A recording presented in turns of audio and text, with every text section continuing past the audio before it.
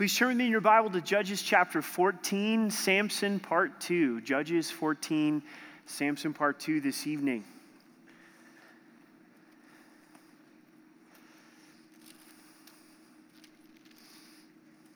Would you stand with me and let's pray together and ask God's blessing upon his word. Father, we come before you and we ask right now in Jesus' name that you would give us ears to hear and hearts to understand.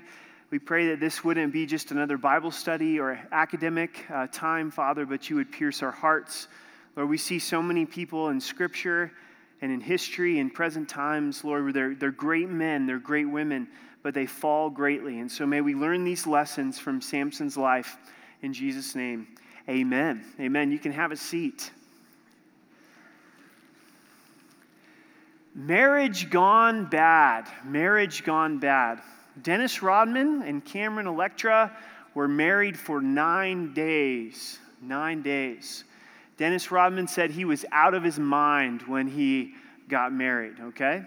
Dennis Hopper and Michelle Phillips, well, they were married for 8 days. The reason they got divorced is because Dennis Hopper was so stoned when he woke up, he didn't even recognize his bride. That's a pretty short marriage.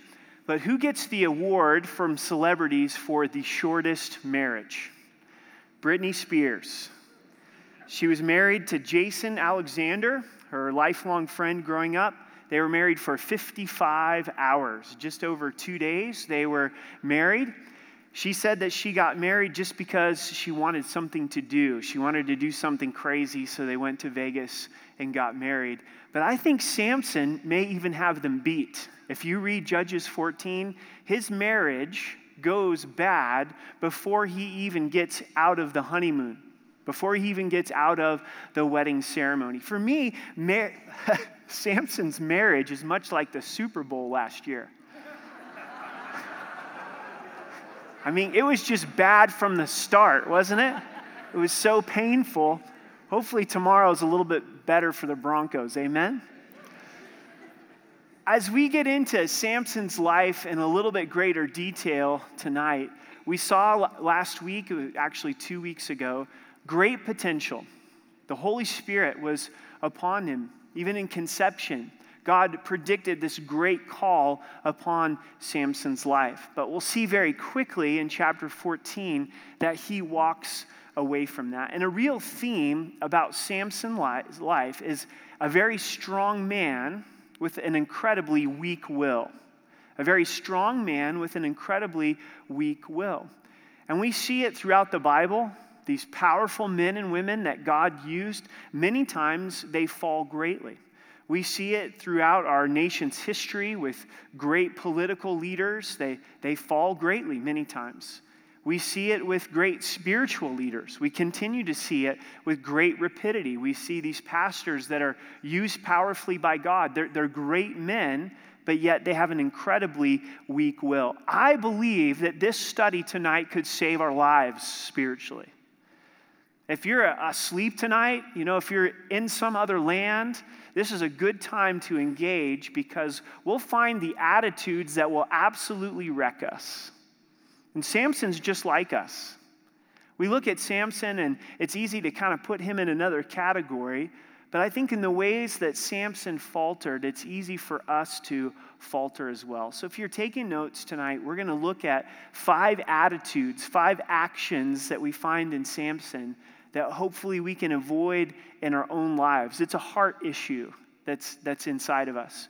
But if this happens so much in Scripture and it happens so much in life, we have to understand that it can happen to us as well.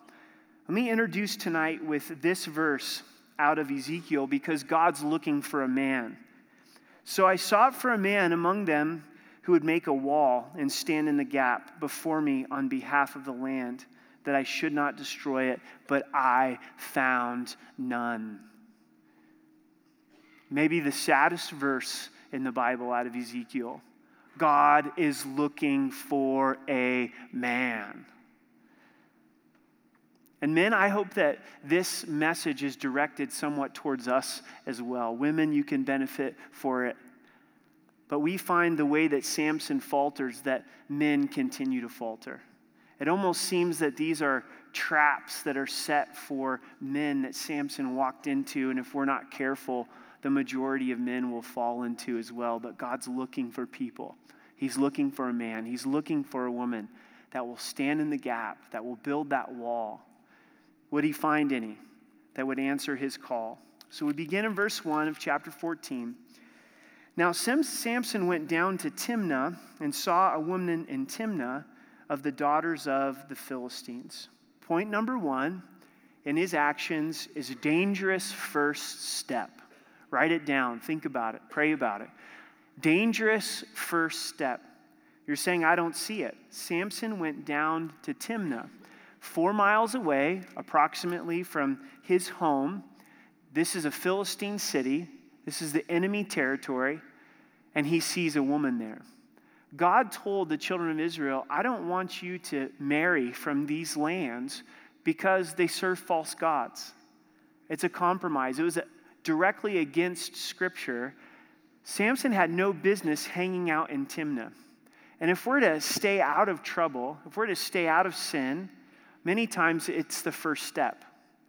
This is where Samson falters. And think about it in our own lives. Maybe it's 11 at night, maybe it's 1 at night. You can't sleep, so you get out of bed, you wander down to the internet, you start off at ESPN, and before you know it, you find yourself in an inappropriate site. Much like Samson being led away by lust, it was a dangerous first step. Men, you know the temptation. You've been there before. It's late at night, your wife's asleep, you're not married, you're single. It gets exponentially worse late at night. It started with a little advertisement. It was a dangerous first step, wasn't it? Maybe it's, Christians just don't seem to have fun. They don't know how to have a good time. I've worked hard all week, and I've been working hard for a long time. And so what am I going to do? I'm going to just go out with my old friends. I'm going to go out with those friends that don't believe in Christ. We're going to hang out downtown. We're going to go to the bar. We're just going to have a great time. I suggest to you that could possibly be a dangerous first step. And you're saying, well, what's wrong with drinking? What's wrong with hanging out downtown? I don't know how many good, godly, edifying things happen on Tejon Street after midnight on Friday night. Let's all be honest, okay? It's dangerous. You might be able to navigate it for a while, but I've seen a lot of people that I care about over the years, brothers and sisters in Christ that I really care about, and over time, it gets the best of them. It was a dangerous first step. And you say, well, I've got to impact unbelievers. Absolutely. But examine that situation and go, who is impacting who? So we have to look at Samson's actions and take note first that he took a dangerous first step. And then he sees this woman in Timnah of the Philistines, verse 2. So he went up and told his father and mother, saying, I have seen a woman in Timnah of the Philistines, of the daughter of the Philistines. Now therefore, get her for me as a wife. Where did he falter? Or it's the second misstep, is he's driven by sight. He's driven by sight. Is this the way to develop a long-lasting, loving commitment that we call marriage? Is this the way to have a 40-year marriage, a 50-year marriage? I don't know if you've noticed, but with time, none of us look more attractive. It's just the reality of it. So if you're only getting married based on, man, he's a huge hunk, he won't be in 10 years, You better be marrying for inward beauty because this body is headed towards the glorified body. Amen? But all Samson does is he sees outward beauty. He doesn't stop to think of what God has said. He doesn't think about what are the key components to make up a key relationship.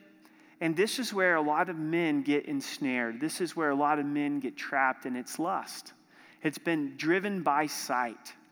In 1 John, it tells us the lust of the flesh and the lust of the eyes and the pride of life. There's something very real to this. Men, we have to be careful with our eyes. Job said that he made a covenant with his eyes to not look upon a young woman. Our eyes are going to be drawn to a beautiful woman, but what do you do from that point? Do you take the second look? Do you take the third look? Do you allow your mind to go into a lustful place? Allow the Proverbs to put this into perspective. Proverbs 27, verse 20 says, hell and destruction are never full, so the eyes of a man are never satisfied. Hell is never full, destruction is never full, nor are the eyes ever satisfied. If it's the eyes that drive us, if it's the eyes that cause us to make decisions, the eye's never going to be satisfied. It's just going to go from one woman to the next, and you're never going to fully enjoy what God has intended inside of a marriage. What eyes are supposed to drive us? Now, that's an interesting question. And you're saying, well, I don't understand. It's the eye of faith, isn't it? We're not supposed to be walking by our physical eyesight like Samson. We're to be walking according to our spiritual eyesight, which is 2 Corinthians 5, verse 7. We don't walk by sight, we walk by faith. And Samson's not walking by faith at this point. Men or women, just examine how many times do you find yourself going down this road of Samson, being led away by lust, driven by the eyes? Maybe in the sexual arena, and maybe in the covetous arena, longing for something that you see that doesn't belong to you. It's amazing when you look at men and women, how committed we can be to things. You know, men can be committed to their work, and they can work so hard and excel in their careers, but then they can't be committed to their wife. And we can be committed to our hobbies, and we can be the expert and spend 7 hours reading an article on the new snowboard that's coming out for the new snowboard season, or the new fishing pole that is going to catch all of those fish, you know? And we're the expert at it, but yet we can be so easily drawn away from our wives. I think that Samson's not a doofus. He's not an idiot. He's not someone who's stupid. Think about how he grew up with this Nazirite vow. Every time he looked at his hair, he knows that he's to be set apart for God. Remember what that Nazirite vow was to be? He wasn't to drink anything from the fruit of the vine, no alcohol, not even to eat grapes, not to touch anything that was dead, never to cut his hair. He stood out on the playground. Samson, it's time for a haircut. Dreads are not in, buddy. You need to cut those things off. I mean, what was the style of his hair? As long as it wasn't a mullet, I think he was okay. Guys, if you had a mullet, it was never cool. I don't care what you think. 1982 has come and gone. You know what I'm saying? He was set apart from God. We read in chapter 13, the Spirit of the Lord began to move upon him. This isn't a guy that doesn't have a spiritual education. This isn't a guy that doesn't have a spiritual background, that doesn't have a relationship with the Lord. This is a man who got distracted and allowed his lust to get the best of him. And he won't be the last man as well. We need to be careful that we're not driven by sight. Verse 3, then his parents and mother said to him, is there no woman among the daughters of your brethren or among all my people that you must go and get a wife from the uncircumcised Philistine? And Samson said to his father, get her for me, for she pleases me well. Point number 3 is this: disdain for authority. Disdain for authority. Here mom and dad go, oh, Samson, why are you going to the Philistines? Why are you going to Timnah? Isn't there a gal from Israel that loves the one true living God? Haven't you studied our spiritual history? What's taken place in these years where we continue to wander in idolatry? This isn't going to work out well for you, Samson. This isn't going to be a good marriage. And what does Samson do? He gives no thought, no heed to what his parents say. And then he just goes, oh, she looks good. She's attractive. Get her for me. I want her. Go and get her for me. Now, if you're considering getting married, and your parents sit you down in love, and they've got some good reasons. You know, not trivial reasons, but real reasons where they say, you know what? I've noticed that this person that you're interested in, that you're considering getting married to, doesn't have a heart for God.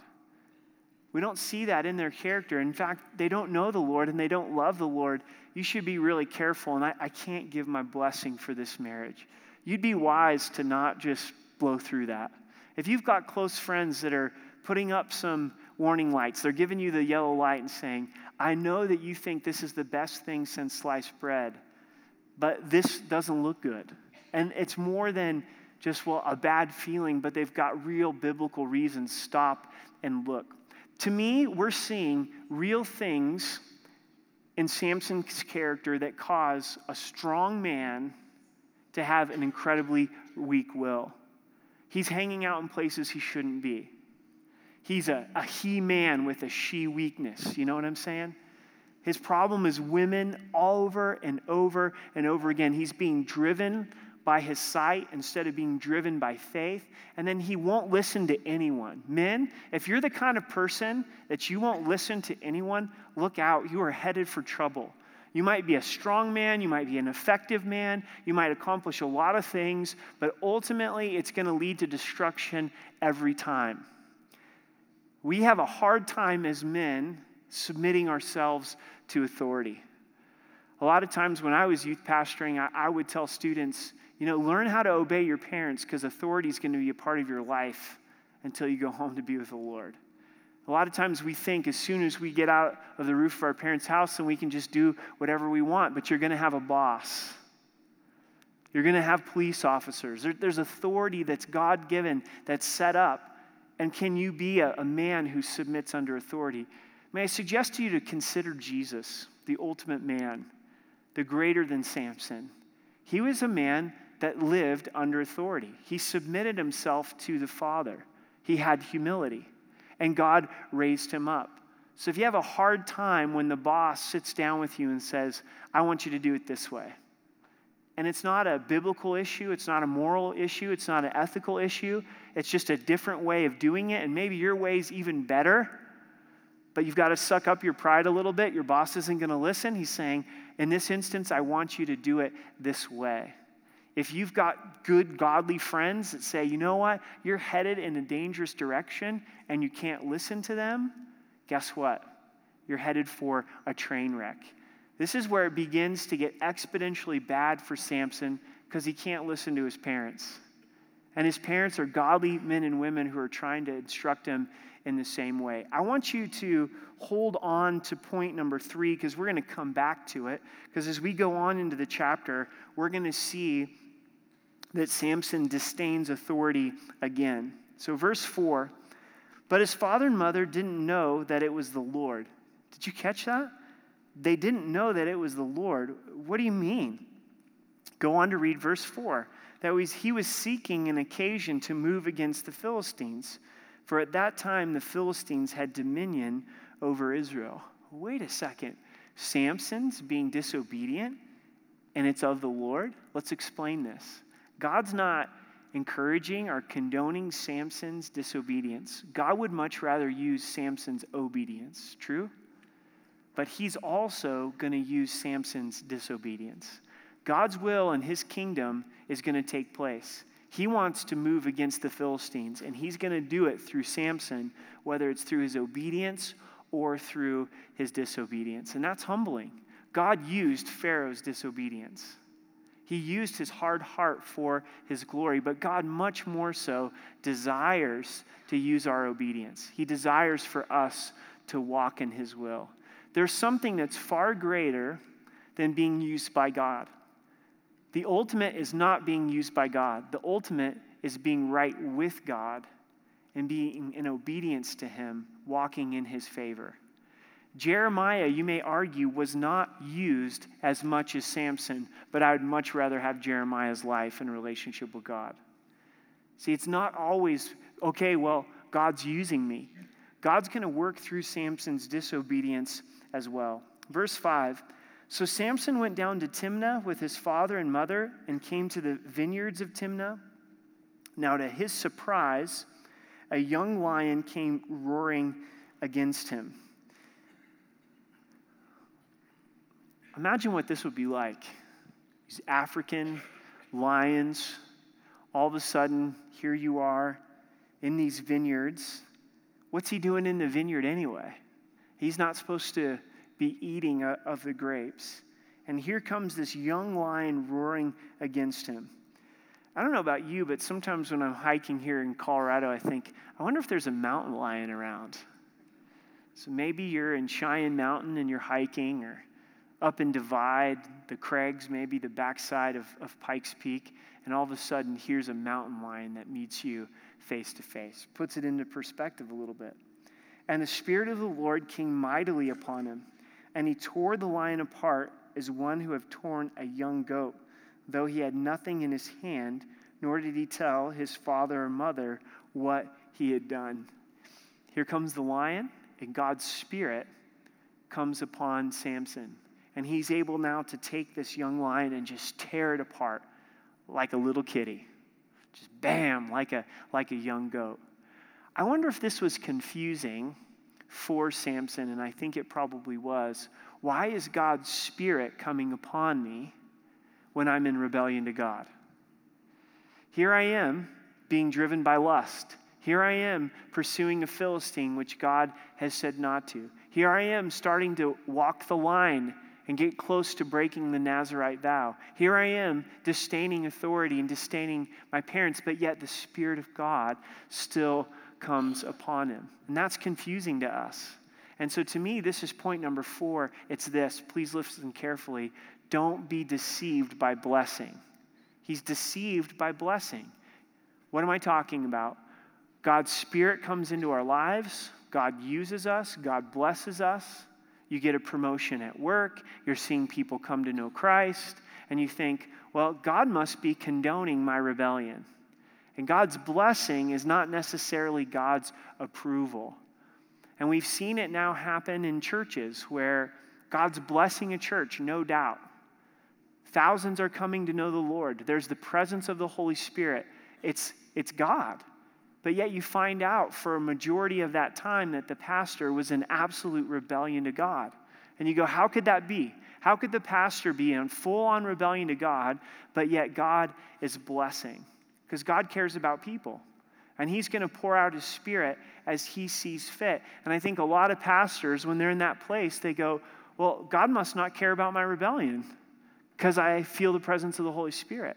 God's blessing. People are coming to Christ. And so God must be okay. And God's not excusing the sin. And his kindness is to lead us to repentance. And I imagine that there's some of you here tonight that you know you're in rebellion to God. You know you're in the same steps as Samson, but you go, things are going so well in my life. It has to be the Lord. God must not be concerned with my sin. The Spirit of the Lord has come upon me. This reminds us once again that there's something deeper than being used by God. Samson right here is used by God. He has the supernatural strength and power of God, but he's not right with the Lord. So don't be deceived by blessing. Sometimes God may choose to bless by his grace and his kindness, even when someone's in rebellion to the Lord. But don't let that confuse you. The hammer will drop. God will give a season of kindness to lead someone to repentance. This is what I've observed. Maybe you've observed it too. When the child of God is in rebellion, usually the Lord will give a season of kindness to try to bring that person back to Christ before the hammer drops. Because the scriptures tell us that his kindness leads us to repentance. So don't use the kindness of God as a license to sin. See the kindness of God trying to woo you back to him. Does that make sense? Are you guys following the line of thinking there? Where here's Samson being used by God, and he could easily have thought, well, God's using me, so everything must be okay in my relationship with the Lord. We kind of go back to point 3, and we see Samson have disdain for his parents, but now also disdain for God. It's the disdain for authority. In verse 7, then he went down and talked with the woman, and she pleased Samson well. So it almost seems like they haven't even had much conversation up until verse 7. There's a marriage that's already arranged, and it's totally based on lust. That's all it's based on. In verse 8, after some time, doesn't tell us how long, When he returned to get her, he turned aside to see the carcass of the lion, and behold, a swarm of bees and honey were in the carcass of the lion. He took some of it in his hand and went along eating. When he came to his father and mother, he gave some to them, and they also ate, but he didn't tell them that he had taken the honey out of the carcass of the lion. Why didn't he tell his parents where he got the honey? Because he touched a dead animal. He broke the Nazirite vow. This Nazirite vow was serious. Mom had to follow it when she was pregnant. He was to be under this vow his whole entire life, set apart for God. He disdained God's authority for some honey. He broke the Nazirite vow for some warm honey. How foolish. How foolish of him to give up this great potential that God had given him, this call that God had put on his life.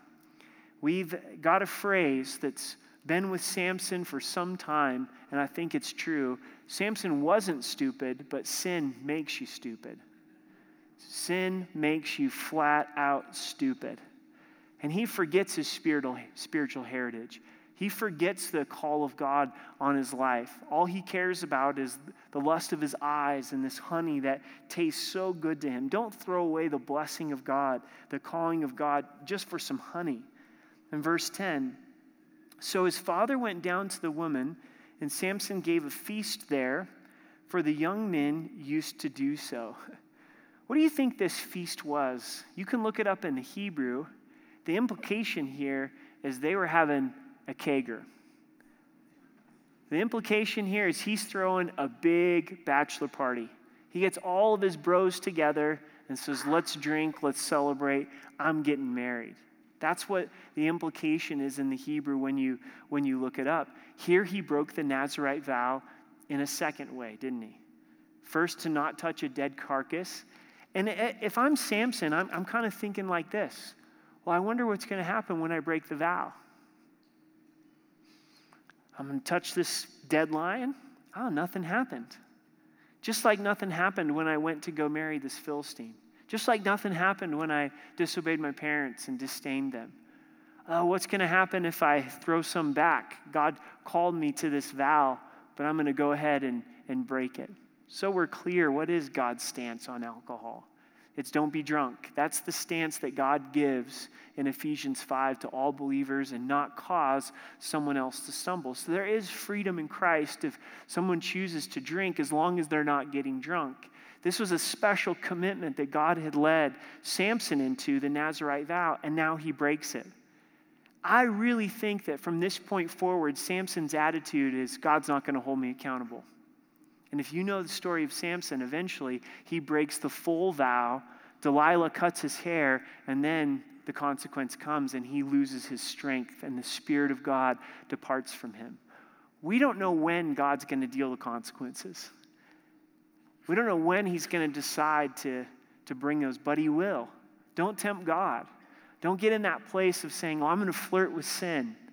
I'm going to get as close to the line as I possibly can come. So he throws this great feast, this drunken fest, and it happened when they saw him that they brought 30 companions to be with him. So now the party is grown, and Samson said to them, let me pose a riddle to you. If you can correctly solve and explain it to me within the 7 days of the feast, I will give you 30 linen garments and 30 changes of clothing. So, hey, let's have this little contest, this riddle. I'm going to pose it to you. And if you get it right, then you'll each get a brand new pair of clothes, 30 linen garments, 30 changes of clothing. But if you cannot explain it to me, then you shall give me 30 linen garments and 30 changes of clothing. And they said to him, pose your riddle so that we may hear it. Samson's thinking, hey, I'm getting married. It's time for 30 new pairs of Levi's. 30 cool new shirts, linen. This is going to be great. So here's his riddle, verse 14. Out of the eater came something to eat, and out of the strong came something sweet. Now for 3 days they could not explain the riddle. But it came to pass on the seventh day that they said to Samson's wife. So the way marriages worked at this time is you would get married, and then you would have the first 7 days of a big wedding party, a big wedding feast. And what would happen then is the bride and the groom at the same location would go and consummate their marriage while the rest of the family is out enjoying themselves. Now, it's okay. You can just think it and say it out loud. Weird. That's just weird. I'm glad they don't do it that way anymore, right? But that's what would take place. And so they're going through this, and it's the third day, and they're now husband and wife. And so they're speaking to the wife, entice your husband that he may explain the riddle to us, or else we will burn you and your father's house with fire. Have you invited us in order to take what is ours? Is that not so? These are great guys. These are the kind of guys you want to have at your wedding party, right? They're saying, look, you need to find out what this riddle is. We're going to burn you and we're going to burn your father. See, when God said to the children of Israel, don't go and marry the Philistines, he did it for good reason.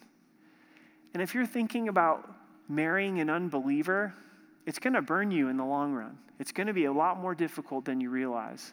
And a lot of people think, well, I can lead them to Christ after we're married. It doesn't always work that way. And allow the Lord to work in their hearts before you get married. And Samson's starting to have the consequences of his decision. In verse 16, then Samson's wife wept on him and said, you only hate me. You think I'm fat. If you loved me, you wouldn't have posed this riddle to the sons of my people. Is that in your translation? Is that in there? But you have not explained it to me. And he said to her, look, I have not explained it to my father or my mother, so should I explain it to you? Now, that's a lame answer right there. He's like, well, I haven't even told my mommy, so why would I tell you? And mommy's cooking's better than yours as well. You know, it's like, this is not a very smart thing for him to say to his new bride, but he says it anyway. And this causes us to pause and think. If anybody ever comes to you and says, you know, if you really loved me, you'd do this. And then they're asking you to do something that's sinful, that doesn't line up with God's word. They don't love you. They don't love you. And it could be any kind of context. It could be a friend that says, you know, if you really cared about me, you wouldn't tell the truth in this situation. I need you to lie about this. That's not true.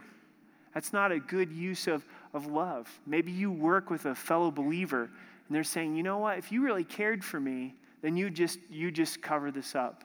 A lot of ways that this is used is inside of sexual relations. You get a guy, you get a gal that says, oh, if you really love me, you just have sex with me. But it's not inside the context of marriage. You're not married. Guess what? That person doesn't love you. If they really loved you, if they really cared for you, they'd understand that sex is going to damage the relationship until you're married. So if you ever have anybody try that one on you, don't be so gullible. You know, don't be so stupid. Samson's wife doesn't love Samson here. She's just trying to manipulate and get the information that she desires.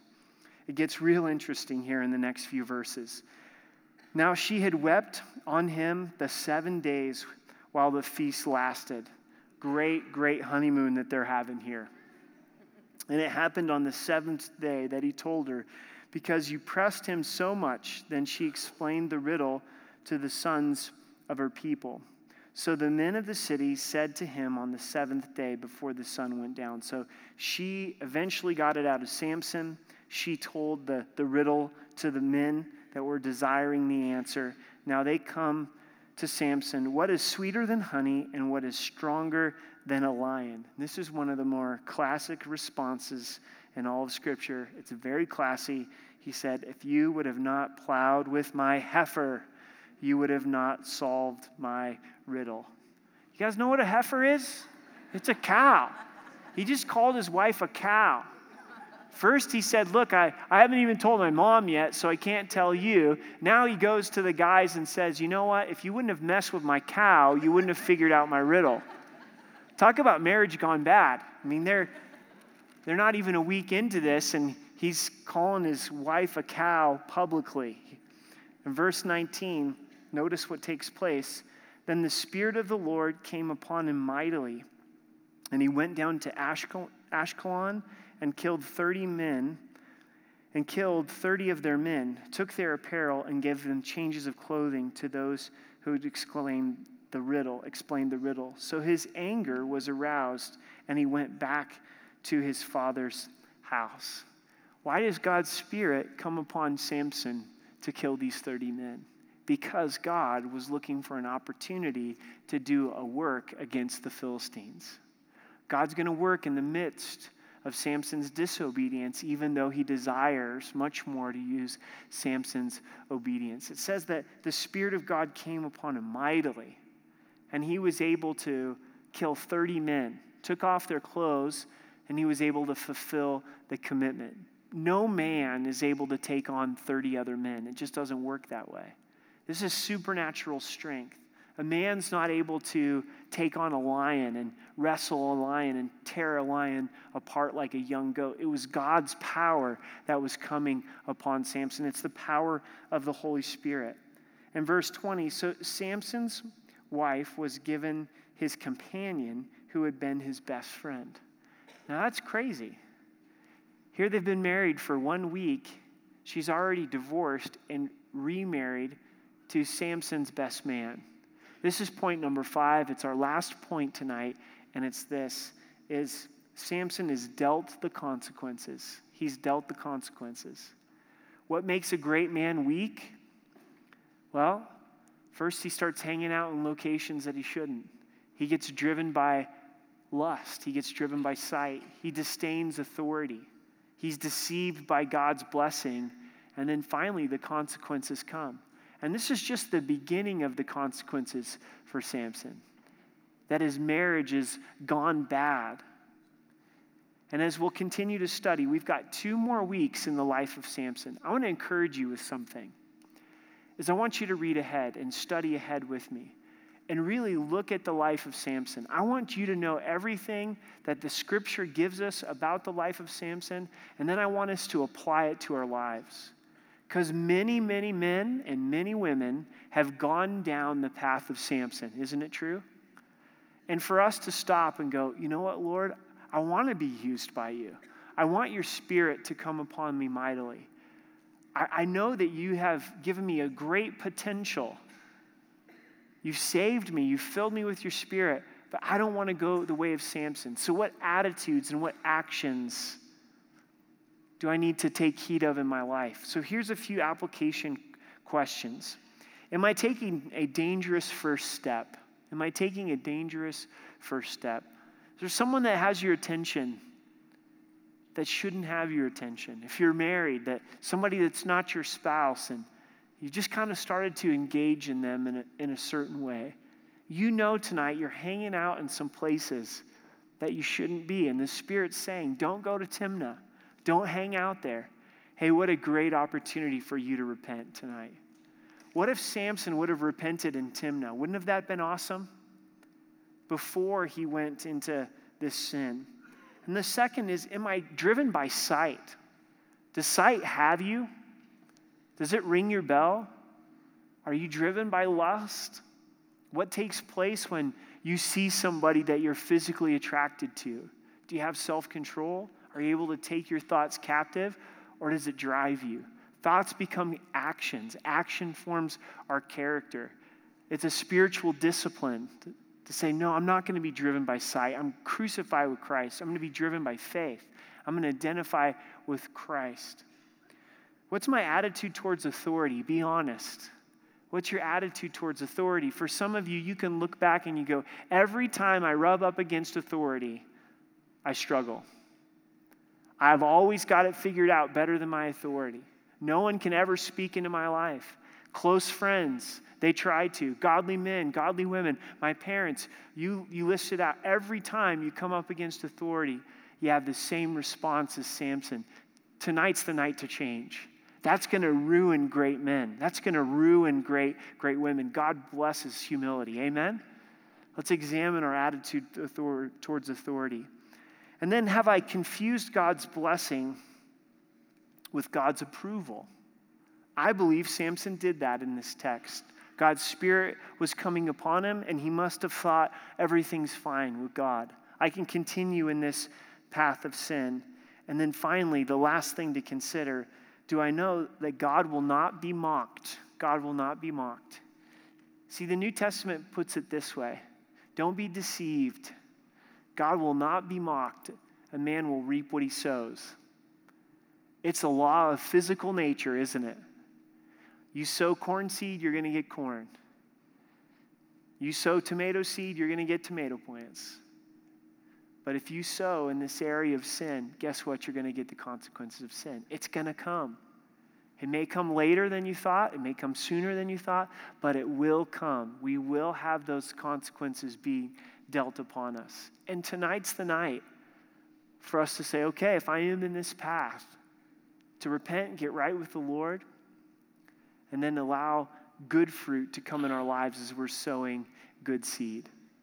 I'm sure you've seen it. I'm sure we've all experienced it. Some real Samsons have some real heartaches, where you see potential written all over them. God's using them.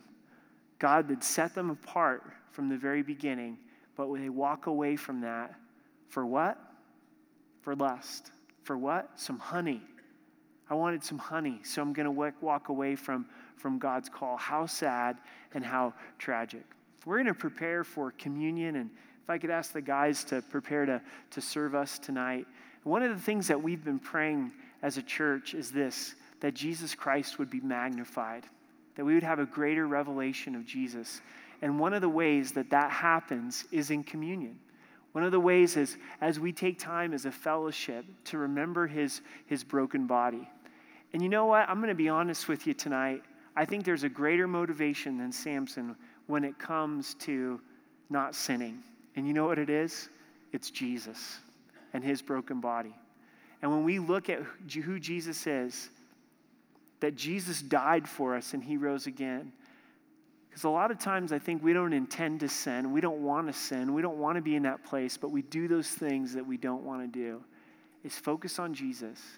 Focus on his broken body, his shed blood, and cry out to him and say, Jesus, would you deliver me from this body of death? So let's pray and just calm our hearts. Father,